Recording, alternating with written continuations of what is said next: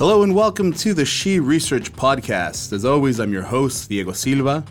Before introducing our guest, I want to acknowledge that we're recording on the unceded territory of the Gadigal people of the Eora Nation. This is, and will continue to be, Aboriginal land. I want to pay my respects to those who have and continue to care for country. Today I'm joined by none other than Supriya Subramani, lecturer in bioethics here at Sydney Health Ethics, to discuss her paper that she's co-written with Nicola Biller Adorno, Revisiting Respect for Persons, Conceptual Analysis and Implications for Clinical Practice. And we can find this in the Journal of Medicine, Healthcare, and Philosophy. We'll have this paper linked in the actual podcast that you're listening to right now. Supriya, welcome. Thank you, Diego. This is really a pleasure talking to you, and I'm looking forward to this conversation. So just to get us started, Supriya, hoping you could provide us with a summary of your paper. So to give you a quick summary, I'm trying to understand, this is a paper which I wrote with Nicola, as Diego was suggesting, which develops from my earlier works on micro-inequities and moral habitus. So what it means is, of course, as with the conversation, I'm happy to go more closer or critically into these concepts. But this paper is basically trying to get an understanding of what respect means, especially from an experiential point of view, and what's its implications for clinical practice within the larger bioethics discipline. And most of the discussions within respect for autonomy and respect for persons is what is acknowledged within the mainstream bioethics debates. So the key question which one, if wants to read and look in closer, is about behaviors play a huge role in the understanding of attitude of respect for persons. Yeah. So what's the argument that you guys make? What are your conclusions in the paper? And you mentioned this idea of micro inequities or inequalities. Can you tell us a little bit about that and how that functions within what you're arguing for? Right. Thanks for that question, because micro-inequities is something which I have been working on for a while based on my doctoral work, which I did in India, in southern part of India. It's Chennai. I did an ethnographic research in two hospitals. One is a government hospital and a private hospital. And when I started doing research on informed consent, which was very much, the concept which everyone has done research, there's so much of publications, thousands and thousands. So I did take this concept to look through within Indian context. What does it mean and how do we understand, not just from the clinical practice point of view, but also from the legal point of view. And I was looking at taken for granted notion of informed consent, basically. And the more I continue to do my field work, I realize most of the discussion when we are talking about informed consent is about, the ethical value is autonomy. So autonomous decision is one of the key focus when we talk about informed consent. But the key question which hit me through when I was doing my field work, when I was talking to patients and family members in two different hospital settings, as I said, is how when a person is not even respected, the sense of moral recognition, like if I don't even see you as a person, and in that clinical interactions or within that particular social interaction, if I don't even acknowledge you with my embodied experience, showing you the due respect which I need to give through the recognizing you as a person, how do I even think and talk about decision making or a capacity arguments? So I'm not saying these two are two different things, but what I would argue in my earlier works and even in this paper along with Nicola is that respect for autonomy is not just enough. We need to also look at the larger experiential aspect of how it is practiced within the everyday clinical encounters. And that's a switch. And in order to do that, what I was looking at is looking at disrespect. So while we are talking about respect for persons, looking through the lens of disrespect is what I was trying to argue and push for. And the concept which helped me is micro-inequities. And what is micro-inequities? Micro-inequities, in a simplest sense, if I borrowed from organizational behavior and feminist scholarship around that. And what they try to look is, most of the scholars, it's a subtle and it's a small and subtle harms, if I want to put it as little acts of disrespect. which sometimes is like, for example, if you're not doing an eye contact or if you're just silent when I'm asking you questions, I can't pick a fight over that with you. Like, hey, why did you not this? I mean, you constantly keep questioning, because a person who is experiencing this micro inequities is always, wait, is it happening because of my background? Is it because of my gender? Is it because I belong to a certain minority group? So there is a question of, is it happening because of this or that, the intersectional factors? But at the same time, we also worry, people who are at the receiving end wonder, is it intentional? A person, is it targeting me because I belong to a certain marginalized community? And then the third characteristics of micro inequities, which some of the scholars say it's always intentional or it's because of implicit bias.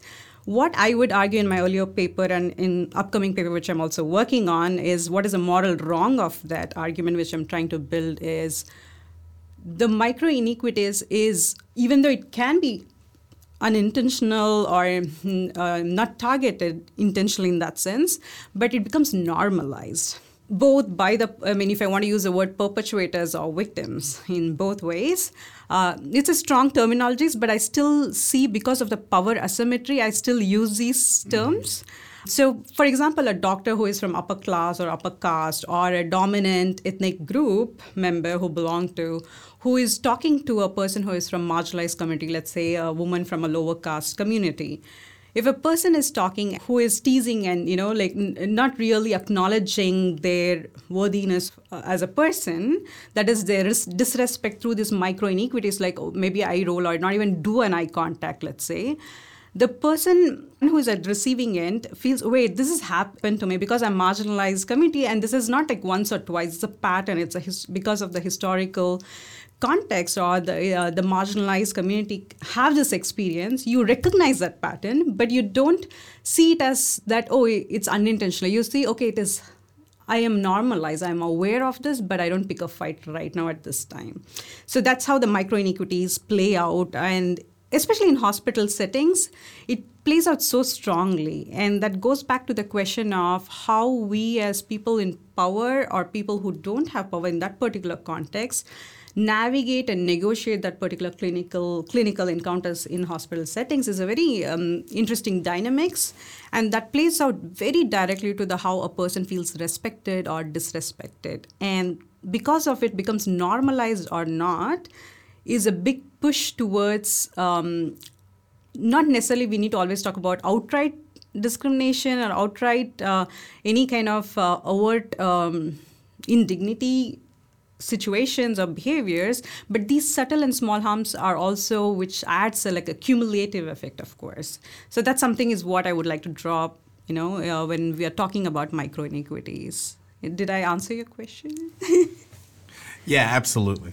So I want to pick up on this idea of perception in a second, but before that, I'm actually curious as to how you came across this as a topic of research in the first place, both for your doctoral and postdoctoral research, and now, we hear a lot about discrimination, and usually we think about it in its worst forms, which we ought to, and we think about it sort of in a binary way. And one of the things I like about your work is that you point out the degrees and the sort of the continuum of and what this means for bioethics. So I was hoping you could just tell us a little bit about how did you get to this question in the first place? Right, thank you. So to answer that, I think I would like to share my personal stories about it, actually. Because, my identity is a bit very difficult within the Indian context, but if I want to position myself, I belong to a lower caste identity person, and my dad it's a hill tribe community. So, and also within Indian context, the questions around indigenous, who is indigenous, is also very much question. And my dad belongs to that community, which within the larger caste dynamics in India has been playing out. Okay, they don't belong to an indigenous tribe, but they belong to a other backward community, which I know listeners may not be able to comprehend in these the caste questions or the identity questions within the particular place where I come from. But to give you a quick overview, I belong to a lower caste community. As simple as it is, that means the discrimination I have experienced because of my caste identity, but also because of my, of course, gender, and then colorism in India, especially in the southern part of my place where I come from, has been like lived reality for me. And that has always been there, but I never had the vocabulary. Like when I was growing up and as I was even during my PhD too, I couldn't really comprehend certain things which was happening for me. As I was reading certain feminist scholarship, that's when I started getting this vocabulary, right? And then this experience of micro inequities has happened to me, but at the same time, it has been outright, and I have been witnessing also. It's not just happening to me, but I have been witnessing, and I have witnessed so many encounters. Of course, the larger discrimination practices like caste discrimination outright, but also the subtle ways it becomes normalized. So that's something which I was aware, but I never knew this is what micro inequities is, right? Because I was not exposed to these concepts. But when I started doing my research in PhD in India, it's one of the institution which I did, it's an elite institution in India. And that makes it much more interesting now if I think about it, because the way we capture the practices, you are much more critically reflecting on how this plays out as a social researcher within academia, but also when you go out, whether you meet bureaucratic institutions like government offices and health, hospital settings is also a larger institution in itself. So when I started doing my field work, whatever I was familiar with, so many years of lived experiences, made me, when I started witnessing within the hospital settings, as I was talking, like when a patient is tailing behind, I think in my works, which I use this example very often, is a patient or a caretaker who is tailing behind a person who is powerful, usually the doctor or nurse, which is like a common sight, because people in power who just keep walking in front of you, and the people who are not necessarily have a power enough, you tail behind them. And one of the patient, the caretaker, talks about it. I mean, these people don't even stop and talk to me. They don't even stop, turn. And so it is so embodied, right? I mean, and this experience has happened so many times in my life. And when I was reading, I'm an interdisciplinary scholar, I'm more curious with concepts happening, the concepts which are at different scholarship. So when I was reading somehow about discrimination and implicit bias, I came across micro inequities within the organizational behavior and feminist scholarship on microaggressions. But then I did not want to use microaggressions because microaggression is one part of the larger umbrella of micro inequities in the way I would see it as. And that's how I started looking into micro inequities. And also to an extent of many times when we talk about outright discrimination, it's easier to, because you have very clear thought process and people give you more weightage, as you also rightly pointed out. But when it is a subtle ways it is happening, that's worse, I feel. Because you don't even have a sense of how do I make sense for myself. So the question of it's like, a person can feel much more epistemically, we end up questioning everything about ourselves, about is it happening because of my inability to not handle this situation, or has it ever happened in this situation? So it's both my personal experiences, but at the same time, as a researcher going into the field which I'm very much familiar with, and in my other works on methodology, in one of the paper on practicing reflexivity, I talk about how my personal stories has influenced my own methodology and the theory construction when I make the case in my papers on respect. So these personal experiences draws my attention towards the way we capture the lived experiences, and at the same time, I think it is not much discussed in bioethics. While many feminist scholars do talk about power, right? Power, vulnerability, and the way the disrespect has been acknowledged. It certainly scholars have worked, but the way it has to be unpacked and also demonstrating how it happens with ethnographic details or the lived experiences and narratives, I felt it was lacking. And that's where I think this micro inequities and also the other concept of moral habitus, that is how bodily dispositions are normalized. I mean, the normalization part, right? It's so much like we all know how to navigate a particular institutions or certain interactions, but it is so much part of historical socialization part, and within hospital settings, hidden curriculum. doctors and patients, nurses, everyone we pick up and we play a certain role. Like most of the times patients play a role of passive patients, right? And the moment you want to deviate that, you're questioned again. How dare you question my authority? So these things play out very strongly, and I would think in my work I want to also look at the agency and structure divide, which usually the sociology as a discipline or anthropology as a discipline or philosophy, the way we try to look through. I did not want to see this as a dichotomous thing, but it both draws our attention to how we as humans, social beings of course, we constantly evaluate each other. And the way we evaluate is always sometimes explicit. Going back to the one we were talking about, perception, we constantly we perceive each other in a sense of our own understanding of how to be good, how to be bad, but wait, did I do something wrong? So that's what I mean, like we are constantly evaluating each other, and we also try to see whether it should be good or bad is also part of this process. And microinequity is something which we need to be aware, I feel, especially people in power, that is, let's say, healthcare professionals. Because the chances of being discriminated or people experiencing disrespected within marginalized community is much more harm-inducing. Yeah. So one of the things about your scholarship in general that's kind of stood out to me, and it's in this paper as well. So you give sort of very practical examples, like the tailing example of the patient walking behind the healthcare worker.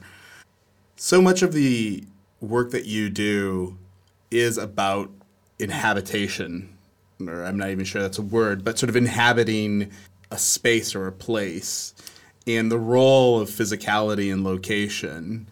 I was wondering what you think about bioethics and bioethics concepts, and how we do or we don't think about space and place and embodiment. And what does that mean then for sort of broader bioethics scholarship? Right. This is something which I have been thinking about for a while. I mean, very recently, because in my postdoctoral work, I'm doing a project, which I'm still continuing on immigrants' healthcare experiences, and use phenomenological method, basically phenomenological analysis. And embodiment when we look at phenomenological understanding is very central. And so even though in my earlier work on microinequities, I do talk about stereotyping and how bodily disposition is very important, but I never unpack in my earlier papers what's embodiment and how it plays a role for ethics. And my current work and my future work is slowly, trying to head towards how do we unpack and what it means, why embodiment matters to ethics is a bigger question, which I'm also thinking through. And for now, the way I'm thinking is the dichotomy of reason versus emotion, body versus mind, which of course we know, even many bioethics scholars do acknowledge this. But when we are talking about it, especially in the ethical theory and ethical arguments, we don't directly address it. And for example, in one of my project on breastfeeding, I keep, because this is one of my pet project in itself, and I keep looking how breastfeeding discussion in public health interventions, whenever public health interventions are planned, they forget that, at least the way when I'm looking at the RCTs, the number of RCTs, looking through it, feminist scholarship, so much they talk about maternal autonomy and lived experiences, but public health interventions or public health professionals, when they're planning these interventions, if they acknowledge the maternal autonomy is important to value autonomy, let's say the ethical value of autonomy, they have to listen to the lived experiences. And embodiment is part and parcel of that, right? Because the way a person lives and situates the body and engages oneself is of course the subjective experiences, but the subjective is not like, we can't say it's relativist understanding. Again, going back to the larger ethical arguments, we always, as absolutes versus relativist, we end up in this kind of conversation. But in our everyday life, we don't do that. And what it means for bioethics conversation is the moment we embrace or acknowledge embodiment is part of ethical being and as evaluative persons, I think that contributes so hugely to the way we think of ethical values and principles, and also, of course, its implications to both public health ethics or to the larger mainstream medical ethics conversations too. For example, if I feel ashamed or when I feel humiliated because of, let's say, a micro inequity or even a outright discrimination, when I feel, that plays a huge role on how I question myself, and because it certainly questions my self-respect.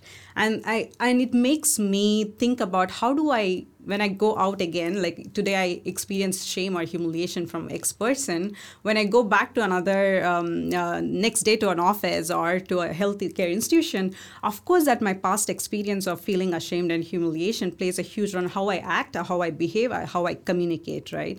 And this is something, again, which feeds back to how even healthcare professionals experience these emotions. So much of my psychological studies clearly shows that. But at the same time, how do we make sure we bridge that within the ethical theory and the discussion within ethical values is not yet flushed out, I feel. There are scholars, phenomenologists who do talk about this, but how much it is given emphasis or the way we, use it to talk about larger mainstream bioethics conversation is yet to be done very much, I feel. Hopefully I'll contribute more. I mean, so far I still feel like I've not done a good job of unpacking it. Hopefully in future I'll keep doing this unpacking more clearly. Yeah, I think you're well on your way in terms of unpacking these very complex ideas.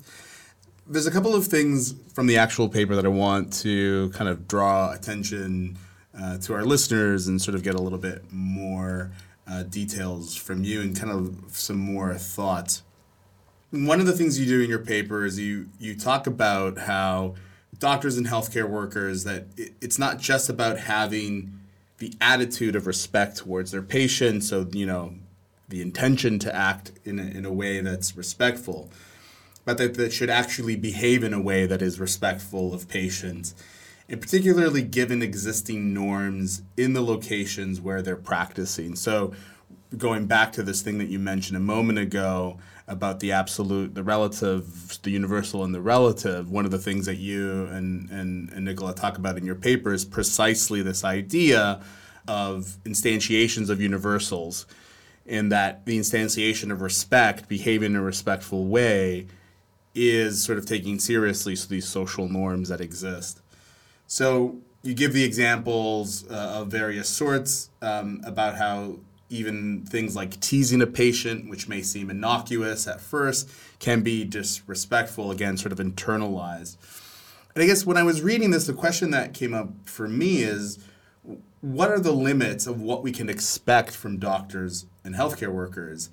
Maybe another way of putting it is like, to what extent can we hold doctors responsible for how someone interprets, experiences, perceives an interaction as respectful or disrespectful? Yeah, this is a very complicated question, right? I mean, this is something which, basically this hits to the question of whether the person intended, the intentionality, versus the perception. Because when I witness two individuals who are just standing and shaking their hands, and I might interpret that as, wait, are they really shaking? Are they angry? Because the way I perceive their body language in itself.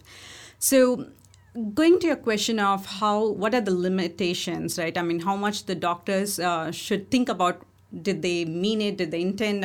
If the person has misinterpreted. The way I would put it more based on my understanding or my learning over the last few years is about within the particular social context, and also given the history of marginalization, history of how people who are from vulnerable socioeconomic background community who have been experiencing discrimination, when we listen to their narratives and experiences, these experiences, like as I describe in all the works which I do show, is like it's not actually too much to ask kind of a question it comes across. But then for a doctor, wait, I didn't intend to do this. I was busy, maybe when I did it, but I'm still busy. I don't have much resources to sit and talk through. I give all the attention. So my overall observation of my studies when I was looking at in the ethnographic studies, the same doctor, when they're talking to a patient, right, there's always a categorization which we all do. I mean, not just doctors, we all do this. We just categorize people. We constantly have our own certain perceptions, how to talk, how to navigate, right? We based on social markers, like how we dress, how we talk, all this. And this is exactly what doctors are also doing. I mean, I'm not blaming them in any way. But then the moment when they divide their care or the attention which they give based on the social markers, because of this larger socioeconomic or caste or gender, all these factors playing out, that's the moment for me to reflect back and think through, wait, if I'm a person with power, that is usually the healthcare professionals, I would want them, am I doing injustice, or like, am I being unfair for a certain group of community or a certain group of people? Because, I may not basically think through at that moment, but what I do want as a researcher, or that's what I'm heading towards, is making them reflect, stop and think how we are socialized, how our hidden curriculum plays out within the hospital settings, and also how we as humans generally do this. The prejudice and stereotyping certainly play out. Like even myself, I'm sure I would be having all this. But what I'm asking for myself as a researcher doing this work, and also people in power, is about, okay, let's stop and think how we are socialized, how this power asymmetry is very part and parcel of medicine, and how that also plays a huge role in our interactions with patients, and how it could discriminate people who are much more marginalized and vulnerable group of people. So that's what I would try to head towards and make the doctors think through. I'm not it's not prescriptive, hey, you need to behave like this in this context. And that's the reason the social norms play a huge role. The habitus play a huge role, right? So, and in my fieldwork, many of the patients actually, especially people from, patients from government hospital, they were having great empathy for doctors actually. They were much more generous with the interpretation of the doctors. But at the same time, they do acknowledge, wait, maybe because I belong to this marginalized community of group or individuals, they are behaving, but I still acknowledge they're doing service. There is this altruistic value of doctors who are especially in the public hospitals. The patients do acknowledge that. The problem I feel is, how much do we want the doctors to be good person? Like, it's not just good doctor, we also want them to be a good person. It's interesting. Ethics teaching is also something around that. I mean, when we mean good doctors, we are trying to cater towards, we need to be a good person or good. I mean, that's a big ask, of course, right?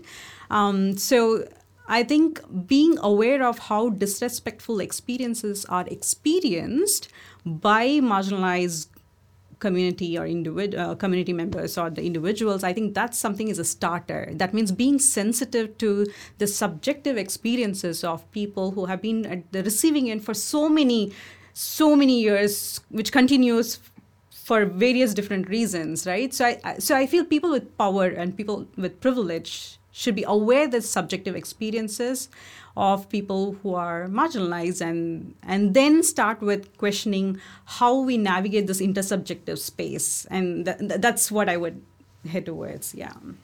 So you've already mentioned education and who we want doctors to be.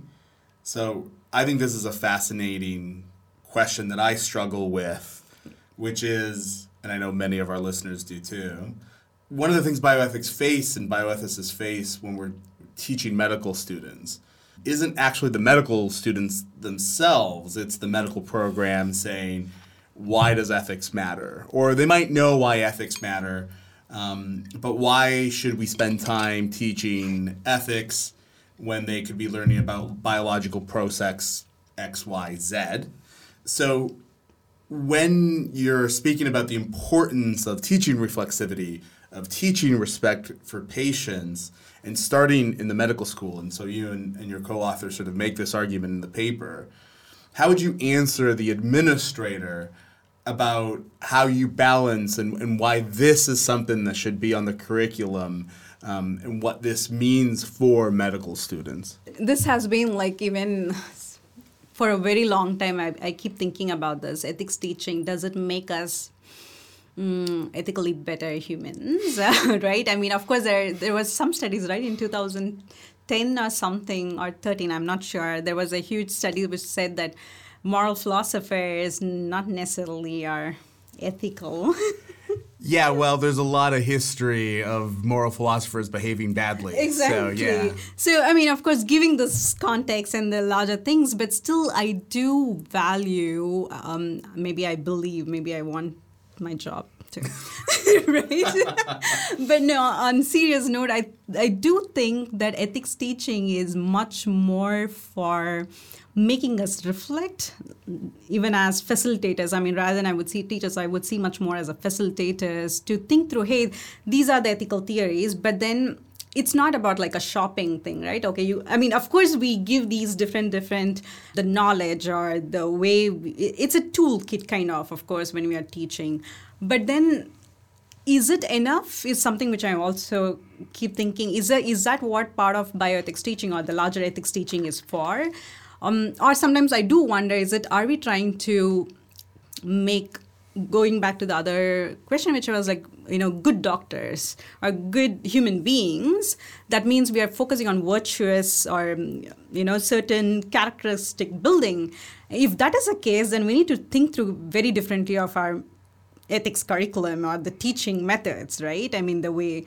So for me as a person, the way I would see based on my own research work is much more about making students reflect their own ethical commitments, their own ethical positionality, or like what values. And we all keep learning and unlearning over the years. And the students, first year students, especially let's say medical students, will have a different kind of ethical vocabulary or the ethical concepts at their hand. And it is, of course, influenced by their own religious values, beliefs, or the social context where they come from, the histories which they come from, right? Like, of course, even the way I would see even myself. But the ethical training, of course, is for the way we reason, like why this decision or that. But I think it's not just enough. It should also push our boundaries to become much more reflective of our commitments, again, to reemphasize that, and also to question. We have uncertainty. Like, we constantly, grapple with this uncertainty, and the larger society we live in is also ideologically, we have to reflect critically about the current ideology and value system which we live in, and we navigate this. So I would see the ethics teaching or bioethics teaching, especially when we are engaging with technology, medicine, at intersections, would help myself and students to see how best we can be navigate these ethical values or conundrums sometimes when we end up with, and just stop and reflect and then live as best with plurality and be nice. I mean, I'm not sure whether that's the right word to be. Yeah, like to be respectful with the plurality of values, but at the same time be aware and comfortable with the ethical commitments which one has to.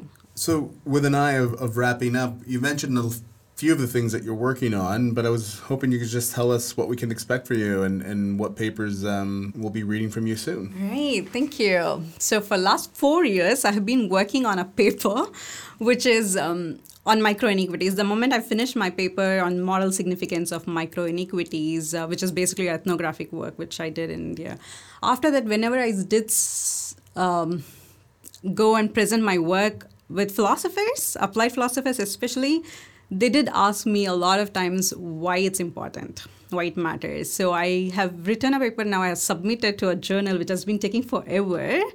It has went for many iterations with many other journals, but let's see how that goes. So that's something which I'm looking forward. Hopefully it'll come out soon. So that's basically Little Acts of Disrespect, Why It Matters to Healthcare Ethics. That's something which I'm trying to work on.